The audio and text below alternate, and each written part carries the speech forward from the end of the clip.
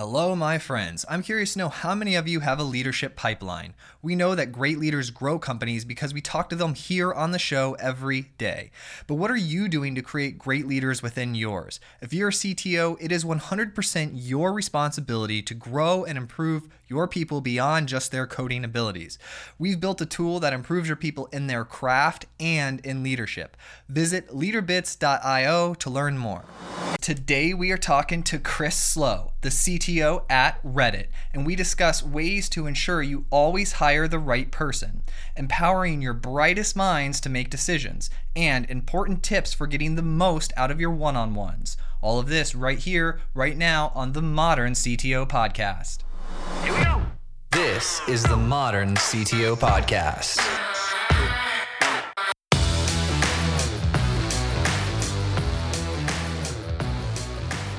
All right. You feeling good today? Yeah, no complaints. I just came from this morning was my youngest preschool graduation, which was a delightful experience. He was wearing a tiny little bow tie. It was very cute. Oh, like a little gentleman. Yeah, exactly. A gentleman at least in appearance. How old? He's 5, and he has an older sister who's 8. Okay. I got one that's 2 and 3, and then one that's 3 months. Okay. You're just at the start of things. So good luck. And there is a light at the end of the tunnel. Yes. Thank you. There is a time after diapers, I promise. I'm looking forward to that. Well, cheers to that. So the oldest is a girl and then a boy?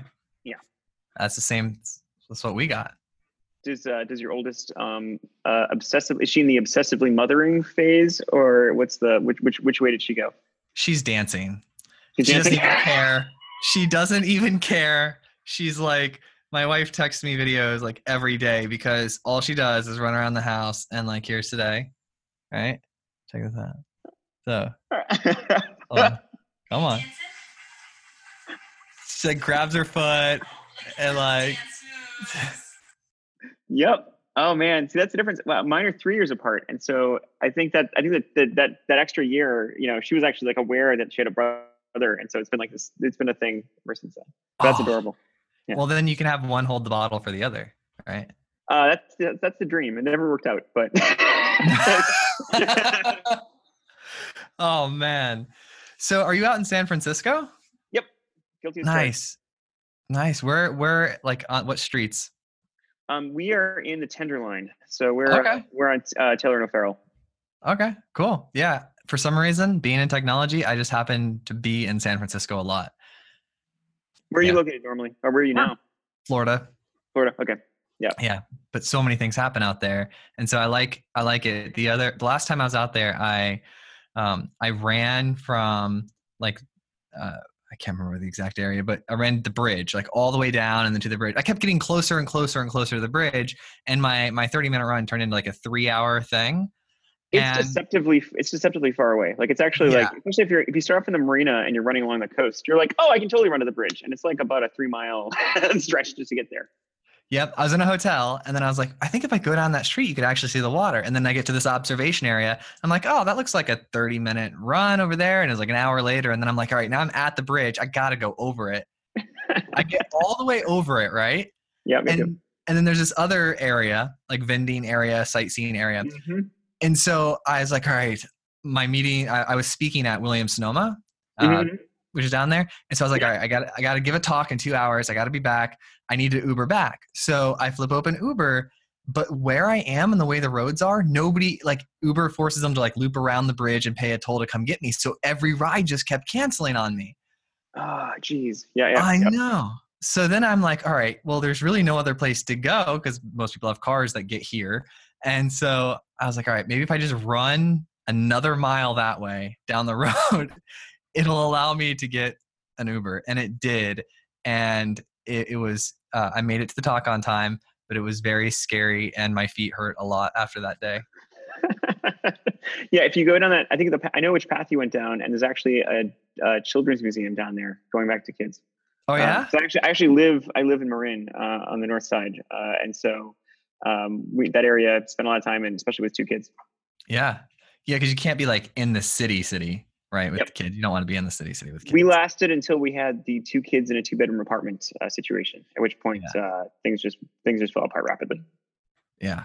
That's, oh, you got to let them run outside too, right? And you Yeah, can't do that when there's like people on the sidewalk. yeah, no, exactly.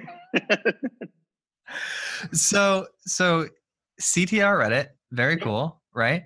But you didn't start there. Like you didn't just wake up one day and you're CTO Reddit. Like where did you start? Where did you, speaking of kids, right? Mhm. When did you first fall in love with technology? Was it video games, computers? Oh boy. So I can, if you want to go way back. Yeah. So I think, so I am of a slightly older vintage. I'm 40, which means that makes me late Gen X. I think, technically speaking, I had my first video game system was an Atari 5200, which I got when I was about maybe 6 or 7, which was a heck of a lot of fun. And my first exposure to a computer wasn't until I was in high school. So we got a 486 when I was 14, that I really just kind of fell in love with and started immediately trying to figure out like how to program against it. Like I think at the time I was writing in QBasic and trying to write very simple video games. The whole time though, like I was actually much more of a science nerd than a tech nerd. I mean, this is like the early '90s, and so I originally went to school actually not for computer science but for physics. Did physics and math for a while, and actually got involved in the tech scene when I was in my 4th year in grad school, and went through a pretty standard experimental degree burnout that happens right around that time. Grad school in experimental science is this discovery that you spend maybe, if you're lucky, 3 to 4% of your time doing actual science, and then the rest of your time doing everything else. So I spent like a third of my time uh, in a machine shop building stuff. I spent a third of my time on a computer analyzing some results that I had or building models, and I spent a third of my time doing all the other miscellaneous stuff involved in setting up an experiment. The nice thing is, it was actually like nerd finishing school, so I can weld. I know how to like do plumbing. Like What? I used to legitimately walk around, non-ironically, with a Leatherman on my belt for most of my time in grad school for the full 7 years, because at any given time there was a potential of me having to like hold something together live while it was falling apart, and having a pair of pliers available at all times was really helpful. So to make a long story shorter, what ended up happening was around that time, it's like 2004, 2005. I had a friend of mine who was also a scientist, pitched me on this idea. Well, I will use modern words. He pitched me on what turned out to be a startup, but at the time just seemed like hey, you know what's really annoying? It's really hard to find stuff on my hard drive. And this is like, this is at a time when the state of the art of desktop search was like that dog that would come up on Windows XP and ask you what you were looking for. Not the paperclip, dude. You switched from Clippy to the dog. Well, I just remember that being one of the stock ones that came up. So those were originally, I think, Microsoft Bob was the origin of it, that they kind of ported into being the help system. And I just remember thinking, like, yeah, this is gonna be a simple solution for this. And like most things, the first mistake is always that initial ignorance of not knowing how hard the problem really is. It's like, oh, this is like, I'm just gonna write a thing that solves that searches for files on my computer. That turned into a startup, and then actually turned out into me getting into the first Y Combinator batch in summer of '05. So we ended up pitching this. Me and my co-founder pitched this idea of solving desktop search. And this is pre-Spotlight, this is pre-Google Desktop, and pre everything being on the cloud on the web anyway. And so that was kind of my origin story on getting into tech. It was totally circuitous. So I mean, I ended up actually finishing my degree and like continuing down some of the science path. But I think part of the discovery of doing a startup at that point was that I was able to find that the outlet that I liked in academia was this kind of, there's a problem that's hard, and if I break it down into pieces, I can solve it and then have something to show at the end and like achieve something and like further humanity, right? And I think that the roots of tech are very much in the same thing, which is that there's a set of fundamental problems. There are things that we're good at, and there are things that computers are good at. And if we can make the computers do our work for us, our lives can get better. That was really, I think, the root of the journey. Now, I'm one of those people that whenever I hear something I don't understand, I have to ask about it. Yeah, sure. Tell me about that word you use, circuitous. Oh, circuitous. Just like the circuitous is like not taking the direct path, but taking the long meandering path and ending up in the same place. Like, Oh man, yeah, that sounds like a lot of decisions in my life. I the nice thing about getting older is you get a chance to have some hindsight and discover like how many things in your life are just the side effect of some random event that happens, right? It's like the John Lennon quote, I think, the Beatle, not the communist, who I think he said that what life is what happens when you're making plans.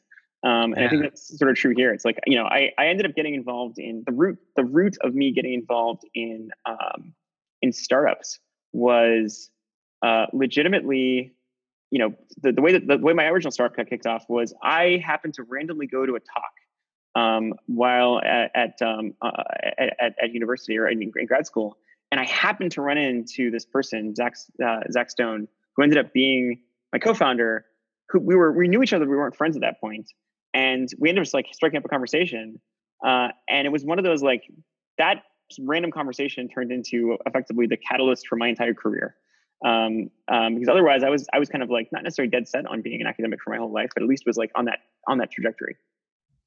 And so like today, Reddit is essentially a household name, right? Yep. But like it's not just a clear, perfect, beautiful path from let's co-found Reddit to it being the behemoth it is today. Like tell me a little bit about how your role evolved, like what you learned. Were you ever a team lead or anything like that prior to being the CTO of Reddit? Like tell me about that. Oh yeah, no, it's been a long journey. So the rest of the story is my start at Reddit was I was Reddit's first employee. And so I got involved with, Reddit was founded by Steve Huffman and Alexis Ohanian in summer of 2005. And they were also in the first Y Combinator batch, which is how I met them in the first place. And so another one of those kind of totally random events that changed my life was, at the end of the summer, my startup failed. And I had an apartment with 2 free bedrooms and I was friends with Steve and Alexis. And so they moved in. And then 2 months later, I was working on Reddit. At that point, that was very much it was in a crappy Somerville apartment version of the bunch of nerds in a garage or in a basement, just kind of working on something. Like we had this office our office was our living room, and we were in this like 3rd story walk up in Somerville, Mass. And the floor in the office was nothing even close to level. Like if anything, it was actually kind of V-shaped. So if you were sitting in a chair with wheels and you let go of one of the desks, you would just fall towards the middle of the room. Like it was really, really janky. And so it was really, the startup was very scrappy. The whole experience was, learning how to develop a functioning web app live while you're doing it. And so that was much of the experience for the first 5 years. Was very, very small team. We got acquired originally by Condé Nast in 2006. And kind of got pulled in to that company, and just kind of were mostly left to our own devices to kind of continue to iterate the product. And it was really just like we were doing what we thought was best, not really knowing what was right or what was wrong or how to actually do it. So for me, the path to CTO was actually much later. So after 4 years working at Reddit, post acquired, so Steve and Alexis left in 2009 to go do other things. I left in 2010 and ended up joining back up with Steve to work on another startup. And that was where we did a startup called Hipmunk, which is a travel startup. What? The Hip Chipmunk? Yeah. I know the Hipmunk. Okay, well that was Steve. Steve was CTO at that company, and so I kind of jumped back over to work with him, and that was where we actually got a chance to do all the other things that a company needs to do to become a successful company. Like, so Reddit was always kind of in a state where it was very small staff. We never really had to do things like grow it. The traffic was totally organic and it always grew. And in fact, one of those pitfalls we had with starting Hipmunk was we just had this preconceived notion that, the way that you launch a product is you just kind of put it on the web and people just come. Because I don't know what you're talking about. There's a lot marketing and launching, you just put it up. And then we discovered really quickly that, oh, no, that's not a normal behavior. And so then you kind of learn really quickly how magical Reddit is as an experience. But what Reddit was lacking was we never built the actual company around Reddit. We got acquired as a very early startup and we were always small. And so Hipmunk was great because it gave us an opportunity to kind of learn all the rest of it, right? Like how to grow and scale a team, how to actually hire good managers, how to be a good manager, The importance of getting good talent. When is it important to have an HR person? What do these PMs actually do? Why do I care? Designers, you mean somebody makes things look good for you without you having to figure it out yourself? That's just wonderful. I know. And so it was really enjoyable and enlightening. And, we grew that company up to about 100 employees. So at that point I was doing, engineering management, and had gotten, I was running I was basically running the back end team there. And then switched over to, decided that, Reddit was going through some tough times in middle 15, and kind of came back in early 16 to kind of, I'll say I thought I had mentally divorced myself from the company in a lot of ways in the products, but then I discovered that actually, no, I felt like a parent still, and wanted to make sure things were kind of okay. So came back, originally was doing IC work, and then just started building teams what ended up happening at that point. I'm curious about the building teams part, right? Yeah. So one of the things that I've found to be true is that your vibe attracts your tribe, right? Like the people who you are, like you'll attract as you get this mass, you'll start attracting other people that are similar to that. Was that true for you as you started growing your teams? A little bit. So I think what happened initially was, the state of Reddit in 2015, 2016 was still very small given its reach, right? So, a company at that point had 250 million monthly active users, and the total size was around, I want to say 60 or 70 employees, which means engineering was only about 30, right? So very, very small team. And that was basically split down the middle of kind of like half back end, half front end, a little bit of mobile in there mixed in. So just enough of a team to kind of be able to keep the ship running, but not really to evolve the product. And so, the original mission and the part of the job up front was actually kind of turn the company into a functioning business and turn it into an actual working company. And the first thing to do there is hiring, actually getting people in, working through the fact that, there was a lot of stagnation in the meantime. There's a lot of things that hadn't really been developed. It was actually it was a little funny coming back for me, especially because, and I think for Steve as well, because, we had spent 5 years building another company and learning a bunch of things. And then coming back to Reddit was a little bit like coming back to this parallel universe where they'd chosen a different path. We're like, oh my goodness, they never invented that here. They have to, figure out how to apply these things we've learned. I come bring me fire. And so the initial version of that was starting to structure into engineering teams as opposed to it being kind of ad hoc groups. We had a lot of tech leads and not a lot of actual managers. We had a whole bunch of very clearly identifiable gaps. And so my original role was like I said, I was doing IC work, and then I started to basically quickly. I was talking to our CTO at the time, Marty Wiener, had I kind of gave him my list of things we need to get built, and he's like, "Great, why don't you go start one of those teams?" And so I started. The first team I started when back was this team that does all of our kind of site integrity work, called has a great name, Anti-Evil. It is okay. Their job is to build tools to make sure that the users remain safe and that the site has a certain amount of integrity to it. Very, very important job on a social platform like Reddit. And so really just kind of carved out a couple engineers and started building that team. And then it quickly turned into I started through no fault of my own, accumulating teams. So I think my, whatever the opposite of a land grab is, it was just like that. It was like, okay, it's going right over there. So here, Chris, have another team. So I think I kind of quickly assumed the role of director of most of our backend teams, platform. In the meantime, we'd also hired a VPE. It's great guy by the name of Nick Caldwell, former Microsoft.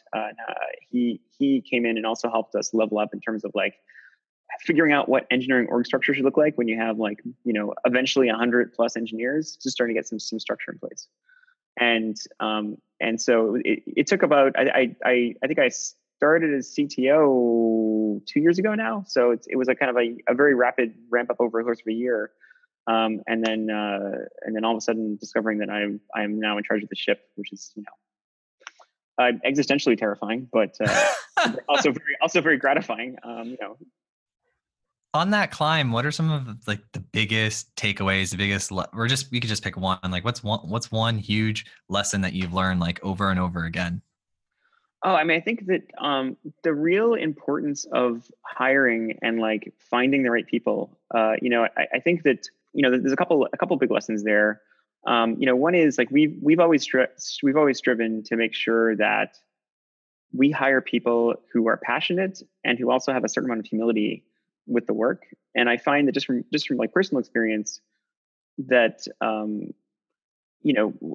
there's this thing called the actually there's a well-known effect called the Dunning-Kruger effect that I kind of didn't mention before, but I will bring up now. The Dunning-Kruger effect is that when you're confronted with a new problem, your first response is usually to say, "Oh, this is totally easy. I know exactly how to solve this." Right? And you are invariably 100% wrong. Like you invariably. So if you look at your level of confidence as a function of time, you're immediately very confident, and then you discover how quickly that you're incorrect, and you end up plummeting into this chasm of despair is what's called in the graph. So there's like the peak is called Mount Stupid, and then after the chasm of despair, and then you spend the rest of your career climbing back up, and you never achieved the level of confidence you had in that first like few minutes of like, oh, this is totally easy, because you kind of the more you know, and the more you know your own gaps. And so I find that kind of one way to short circuit that is if you've been through that experience enough, you realize that most things are not actually easy. And that incurs a certain amount of like global humility in your approach of like, this will be hard, but I will deal with it, as the upfront thing. And so I find that is definitely an important characteristic to be able to kind of suss out for early on. I also think it's a function a little bit of stage of the company is important, right? Like having a bunch of very determined hotshot people is extremely valuable at the startup stage of the company. And it can be very, very difficult at a larger stage company where everyone has much more specific roles, right? If I've got a 10-person engineering team, everyone has to know what they're doing and has to be self-driven. And there's no way possible for me to like, they will work it out. When you get up to 100 people, you have to have a lot more structure in place just because you don't want people stepping on each other's toes. And you need to make sure that there is clear coordination and clear communication, as opposed to, oh, I don't have to worry about it because I know, she's working on it over there. I might not even know who she is. Like there's an entire team that's in charge of something that might be out of my control. So that's been a big one. And I think that the other part of that is really when it comes to mentoring and making sure that people are able to progress in their careers, it's much more worth everyone's time if you're working to improve the people who you have that are already really good, as opposed to trying to, salvage a situation that went wrong because you hired incorrectly or because there wasn't a fit up front. Yeah, that's investing in your people and turbocharging the existing people who are already running is super, super valuable use of time. So as a CTO currently, where like if you were to make a pie chart of the top 3 ways that you spend your time, what would that look like? Well, I should mention right now that I'm currently dual wielding as CTO and VP Eng. Okay. So I probably have 2 distinct pie charts. Okay. Let's start with the CTO pie chart. The CTO pie chart, I think that most of the CTO role at Reddit is primarily one of being kind of a chief architect. And so the goal is, so I have a small group, like an office of the CTO group of 4 engineers who are kind of like company level architects, very senior folks, and their job is usually described. I describe it usually as extreme tactics and extreme strategy. So either their job is to like drop in and like add a whole bunch of help and firepower to something that's falling apart or it's on fire, or start to make sure that we have a plan for making sure that we don't have a fire 6 months from now. I'd say the current intermix that I have for that work is probably still about 80% firefighting and 20% making sure we don't have fires in the first place. And my job is to kind of start to shift that function up towards strategy to make sure that we really do have like a long-term plan and strategy. Another kind of important bit there is that as the company gets bigger, one of the natural states of affairs is that it gets a little bit more siloed. Everyone has their kind of role. But we're a single company, and there has to be some way to connect together all the initiatives into an overall goal, and to make sure that there's a place to land work that is kind of pan engineering. And so that work ends up landing kind of like either up on my plate or at least up on Octo's plate to kind of like figure out. So that would be my probably the biggest part of the CTO role. For the VP Eng role, the clear cut bits there are Execution, figuring out how to take the product plan and the engineering plan and turn them into the plan and make them into something that is actually actually executed and trackable. Wrangling OKRs, making sure that people have clear goals, expectation setting, management, of course. I have a team of 8 directors who are keeping the ship afloat. I think the fun and terrifying part about being at both VP and CTO is that a natural state of affairs. I think it's not as extreme as for being CEO, but the natural state of affairs is that I want to make sure that everyone who reports into me is far better at their job than I would ever be. Right? Like they need to be just great at their thing, and so my job is to facilitate them being as productive and as enabled as possible, and to kind of get out of their way or provide air cover. I think the joke I usually bring up is that all orgs end up naturally being shaped like a pyramid, kind of in a hierarchy. I think the right way to set that up is to actually have the point on the bottom. So you kind of want to be there to kind of support everyone who's above you, make sure they can kind of be their best. I like that. We'll have you teach a class called like the Upside Down Pyramid. It's a great name for a book or potentially a band. I'm not really sure which one I want to go with. Upside Down Pyramid. Yeah, I like that. Well, like talking about management and engineering, I was talking with the CIO of Atlassian. You're familiar with them, right? Yep. And we were talking about engineering performance management and this concept, like sales has metrics and they look at they're very metric driven now, right? With the softwares, marketing's very metric driven with cost to acquire things. And then they were looking for like, where are the metrics in engineering? And I came across this company, this like new category, sort of like an emerging category called like engineering performance management. Have you heard about this yet? I've seen some companies that are getting into this. Like, I think the ones that come to mind are usually like tools that ride on top of GitHub or tools that ride on top of Slack and try to do a little bit of I can't not say the word creepily, kind of keep track of like everything that's going on and figure out where there's inefficiencies in the process. But I'm curious to hear some of the ones you've seen. Yeah. So I had this guy on my show from he did Appcelerator like previously. Remember that company? And now he's doing this thing called Pinpoint, and very, very cool. Him and his co-founder have had this like amazing relationship for the past 19 years, which is like really cool. Like to do multiple companies with the same person over 19 years is really interesting because we're always talking about like trust and co-founders. And so I was like, this is a picture perfect relationship. So I was actually interested like after we spoke. And so I was like, hey, like, let's see what it actually does after the interview. He gave me one of his co-founder, and then like he did a product demo with me so I could see it. Dude, it is so like this stuff is really cool. I can't even describe all of it. I'm not even going to try. But all I'm saying is that that category of software is definitely something that I believe there's going to be like 100 of those companies right now. I think there's only like a handful, but I believe in the next 3 or 4 years, there's going to be like 100 of them. No, I mean, it's something that I definitely struggle with, or at least as an org, we struggle with a little bit because it is a little bit harder to define engineering productivity, if only from the standpoint of I think what's underestimated for engineering work is that it is ultimately a creative endeavor, right? Like you can't just say like work harder or ship more lines of code or like have a straightforward. There's an old story about I always forget. I'm terrible with names in general, and I'm going to butcher this story, but I'll give it anyway. There's a story about how like early on, I believe it was Apple, used to measure productivity just by straight up like lines shipped, right? It was like a very quick metric. And it's like very early in their career as like a company, and they hired this guy who knew, let's just say he knew what he was doing. He's very good at his job, and his first commit was a negative 10,000 line plus 200 line commit.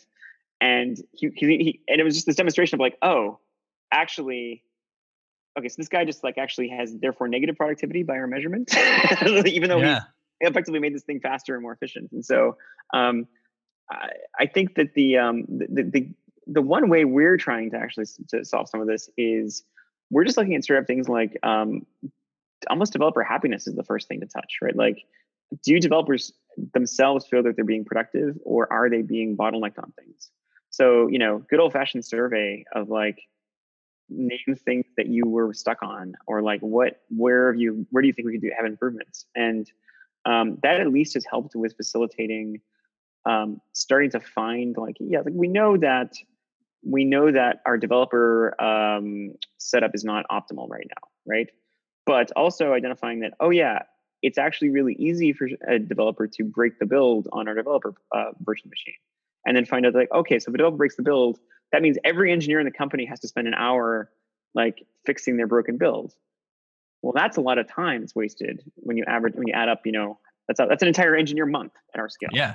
And that only gets worse. And so being cognizant of that kind of level for us, I think, is the starting point. Sounds like a project for your super team. Yeah, that'd be like, oh man, if I had more capacity for my super team, I should rebrand them as super team. That would be a good idea. Would they get capes for that? I think they probably get capes. Either capes or Snuggies. Masks, capes, and Snuggies. Just let them pick. Yep. Every battle they win, they get a new accessory. What about, maybe like a sash with merit badges that they can accumulate? I think that would be a good way to go. Like almost like, military regalia to make it feel very, military might be too extreme, but we'll figure something out.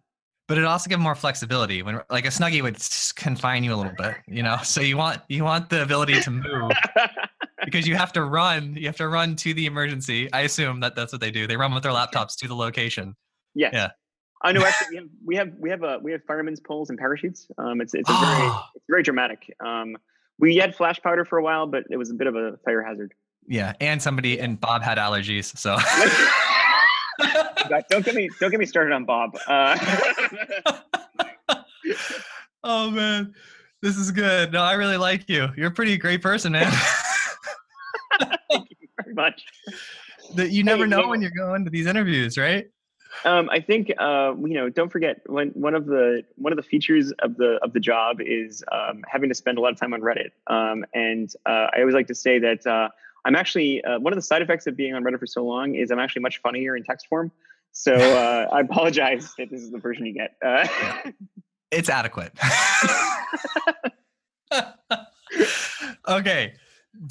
Let's go back. Let's get the audience some love. So we get people to write and ask us questions, and then I ask them to the guests. First question, how do you do one-on-ones? What's like the cadence? Like, how do you approach that?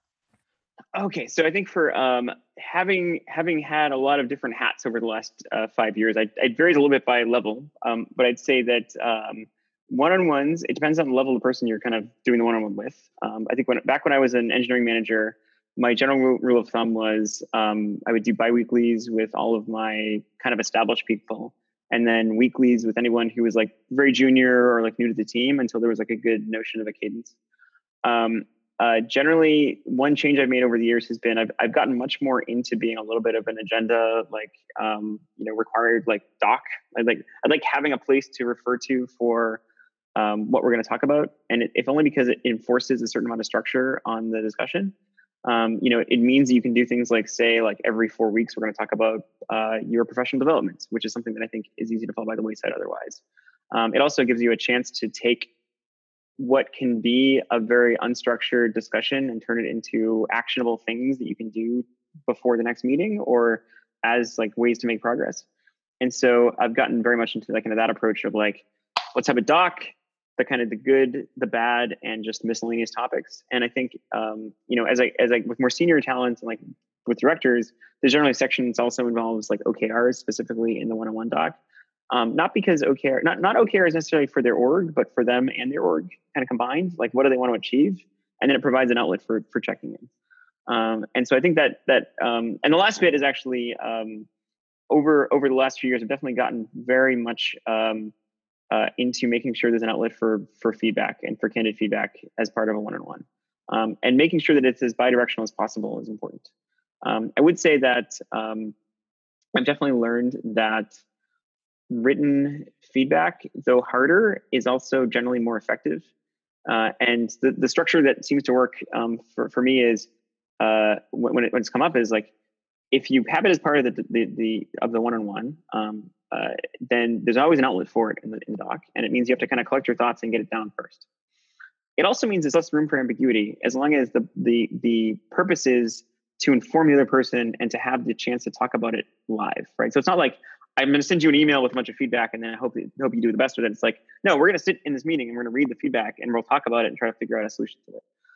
I think that's had a very, it's had a little bit of structure to meetings, but at the same time, the structure is generally good because it means that there's like an outlet for that kind of information. Because I think I'm sure that one of the things you hear the most is like just getting candid feedback is just like the hardest, most valuable thing you can get, and it kind of comes back to the humility part. Like, if you're not a little humble, you're not willing to accept feedback, then you're not going to really internalize it or like progress from it. Like the person is giving you a gift by giving you feedback, and maybe it's like maybe the gift is we have poor communication and we have things to talk about, or maybe the gift is like, hey, you're actually doing a great job. Thank you for being so good at your job. Like, it doesn't have to be always constructive feedback. In literature, like, it is actually good to hear stuff that's going right. Yeah. I actually had one of those today. I was giving feedback to you know how you told me about designers, right? Well, we had a designer start about 3 weeks ago, Pam, and she's like straight killing it. Like, she's doing so good. And I did that thing where like I had an idea and then I had another idea, and she didn't jump and like adjust and do the thing that I was most excited about. She finished her work and prioritized it herself. And I was like, just thank you. Like, thank you so much, because that means you can self-organize and I can just keep feeding you stuff and you can organize it. And I don't have to worry about like having a special Pam, don't tell her this now list and all this stuff. And yeah, so I was like, that's amazing. I'm super glad that you have that skill. And so that was my feedback with her today. Yeah. It's really easy to like, just kind of dwell on the problems and not really take the wins. Like, you do have to actually recognize people for the good stuff they do. And it's kind of an important part. Right. Recognition makes people feel good. And it's true. And when it's true and you have an opportunity to allow someone to feel good, like, do it. Let it happen. Look, it also goes back for me to like the career development question and the stuff around making sure that you're actually fostering people who are good at their job, right? If somebody actually is legitimately killing it and you can help them to kill even more, then that's a way to do it. Is like, yes, you are doing the right thing. Continue doing the right thing. And that's speaking as somebody with a huge amount of imposter syndrome. Oh my God. I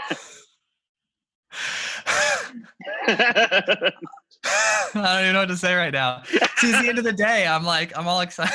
I don't know. I've got a couple extra hours on you. It's only 2:00 here. So it's only 2:00. Yeah. Okay. We're next audience question.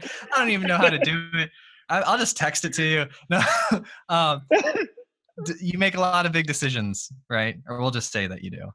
And yeah, you're a leader. You're a senior leader at a enterprise, and so decisions, things that come up. What advice do you have in the decision-making space? Like, what's some of your good nuggets of knowledge there?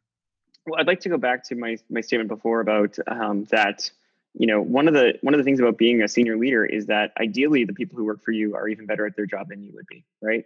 And I think that in that case, part of the role of being a leader is actually to get out of the way of people and let them do their job. I think it comes back to you're talking about your designer and her ability to prioritize, right? Like, if I am doing too much micromanagement of anyone on my team, something is pathologically wrong, right? The whole purpose of having a team to start with, and the fact that we're not a 10-person startup, is because we want to have a whole bunch of people with different perspectives and with different ideas be able to organize and like solve problems. And so, if anything, I find that one of the roles of being the kind of leader in a room when there's a discussion or a meeting or a debate is that oftentimes your people know what the answer is. They just need somebody to tell them that like it's okay for them to do that, or at least they just need to talk it out and convince themselves they're right and convince somebody else in the process. And so just kind of being there to like, I usually joke of it's like a rubber stamp for me. It's like, just go do it. It's not because I'm just saying that I don't have an opinion in the matter. It's I'm saying that your opinion is probably more informed than mine. And like, why are we even talking? Like, let's go do it. And it's, of course, it varies a lot it varies by experience. It varies by level. I mean, like, I have the luxury of having a bunch of, very senior leadership also reporting to me. I think when it comes down to, rank and file when you're talking about ICs and EMs. It's the same kind of direction that happens. People become experts at their job, or they should be allowed to become experts at their job, and therefore be allowed to make decisions and not feel like they're going to be countermanded. And that's not to say that we're always going to say yes to everything, or that I always say yes to things that are presented to me. Sometimes things are timed wrong, or they have to be delayed, or it comes back to prioritization. Like, yeah, this sounds like a really good idea. Is it like a now kind of idea, or like a, how does it compare to these other 30 things that we need to do? And if you tell me it's number one and we can have that debate, then yeah, let's go do it. If it ends up being number 29, which usually is the case, then usually that discussion helps to foster the reasoning behind the why we're not doing it now, or why we're not doing it at all in some cases. What's like the biggest priorities on your mind right now? Oh man. So I think the big one for me right now is, last year we did a major desktop overhaul for the website. It was a very quiet thing. Nothing really happened from it. It's Reddit. Nothing ever happens on Reddit. And that went really well overall. It took a good year in the making, and it took a good year and change to kind of roll it out gradually to make sure that we listened and provided outlets for feedback and encouraged. Speaking of feedback, we're doing the same right now in our backend. Our backend is mostly a 10-year-old now monolith that has a lot of my fingerprints still over it. And so I am actively working to get all of my blame off of the code base.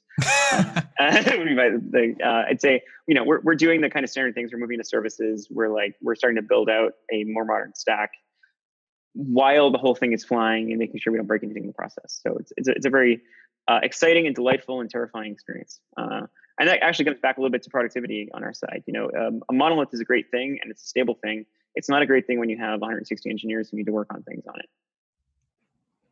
When you said you're going to bring it back, I thought you were going to bring it back to kids because you said terrifying. I was like, is he going to bring it all the way back to the beginning? I was like, this is great. I was like, you're wrapping up the show for me, man. This is awesome. Okay, I got to run a hypothetical past you. Yeah, go for it. All right. You're in San Francisco, right? You're driving down the street, right? Not in an interview, not in a podcast. You're driving down the street, and at the red light next to you, guess who pulls up next to you? Who? Elon Musk. Oh yeah. Okay. You like this? Okay. He's like, rolls down the window. It's like, what up? And he's like, I just built this new invention. You want to come check it out? Follow me to my house. So you're like, what the heck? Let's follow Elon Musk. As anyone does. Yeah. Yeah. He regularly does this, by the way. He really does. I believe it. Yeah. He's known for this. Yeah. And so you follow him. You're at his house, and he shows you this, and he takes you in this room. He's got a time machine. But here's the deal. You go into the time machine, and you can only go back to Harvard, right? Like where you were studying. You're welding, right? You're welding.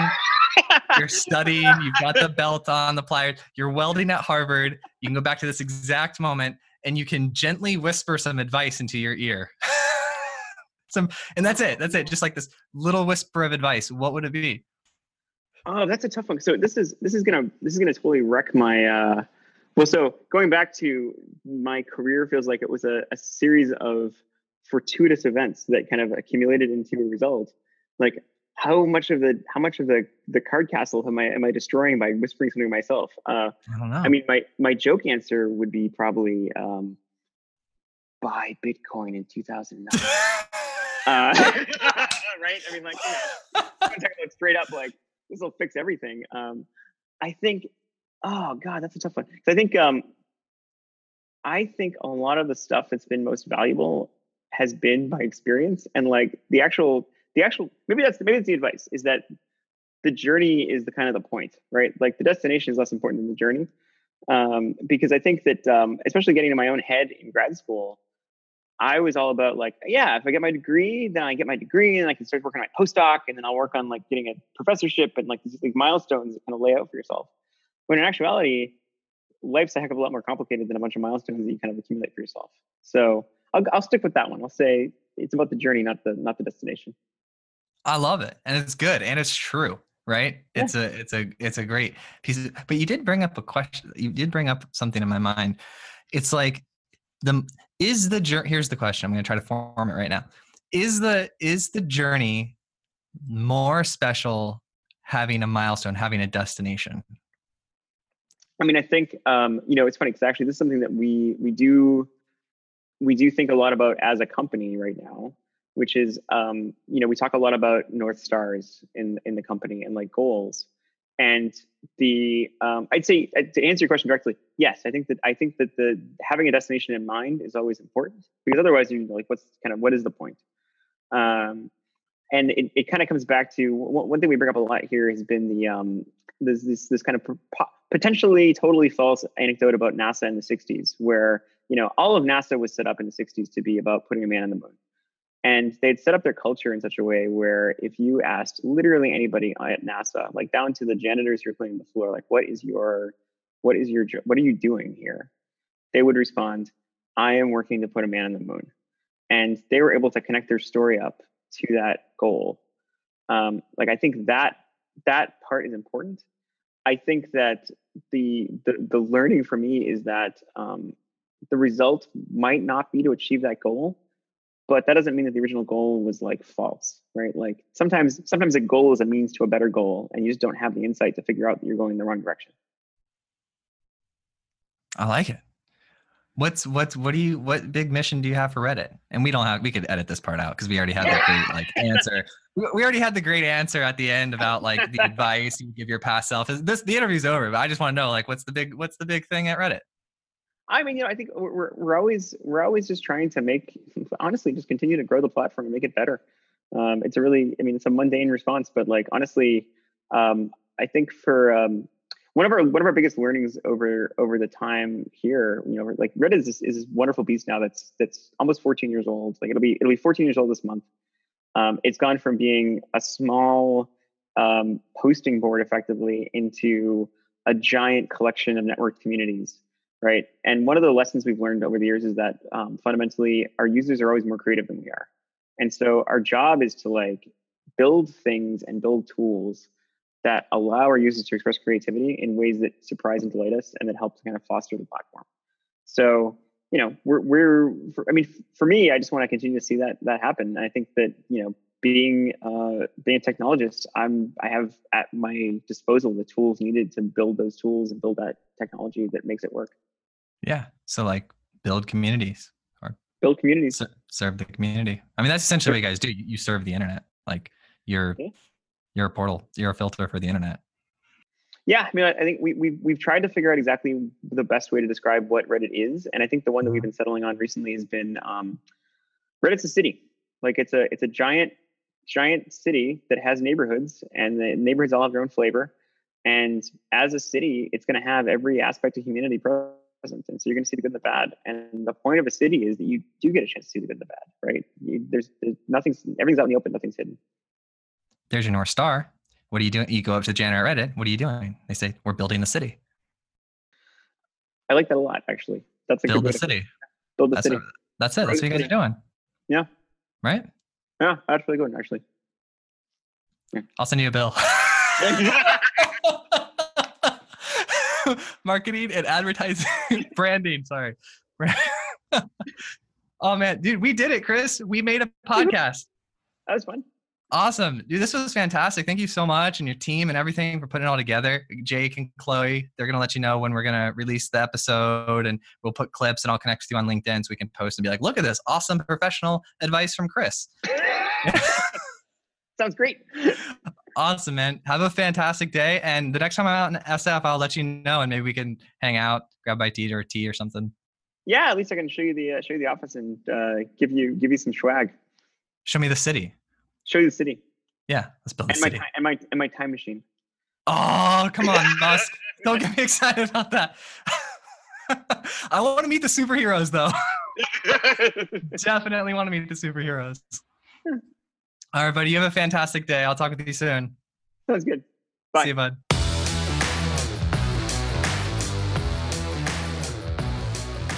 Thank you so much for listening. If you'd like to help, please take a moment right now to open up the iTunes app and leave a review of the podcast. If you take a screenshot of the review and text it or email it to a friend who needs to listen to the podcast, and then CC me, joel@moderncto.io. If you CC me on the email, I'll send you a copy of the Modern CTO book or give you a shout out on the podcast, whichever you prefer.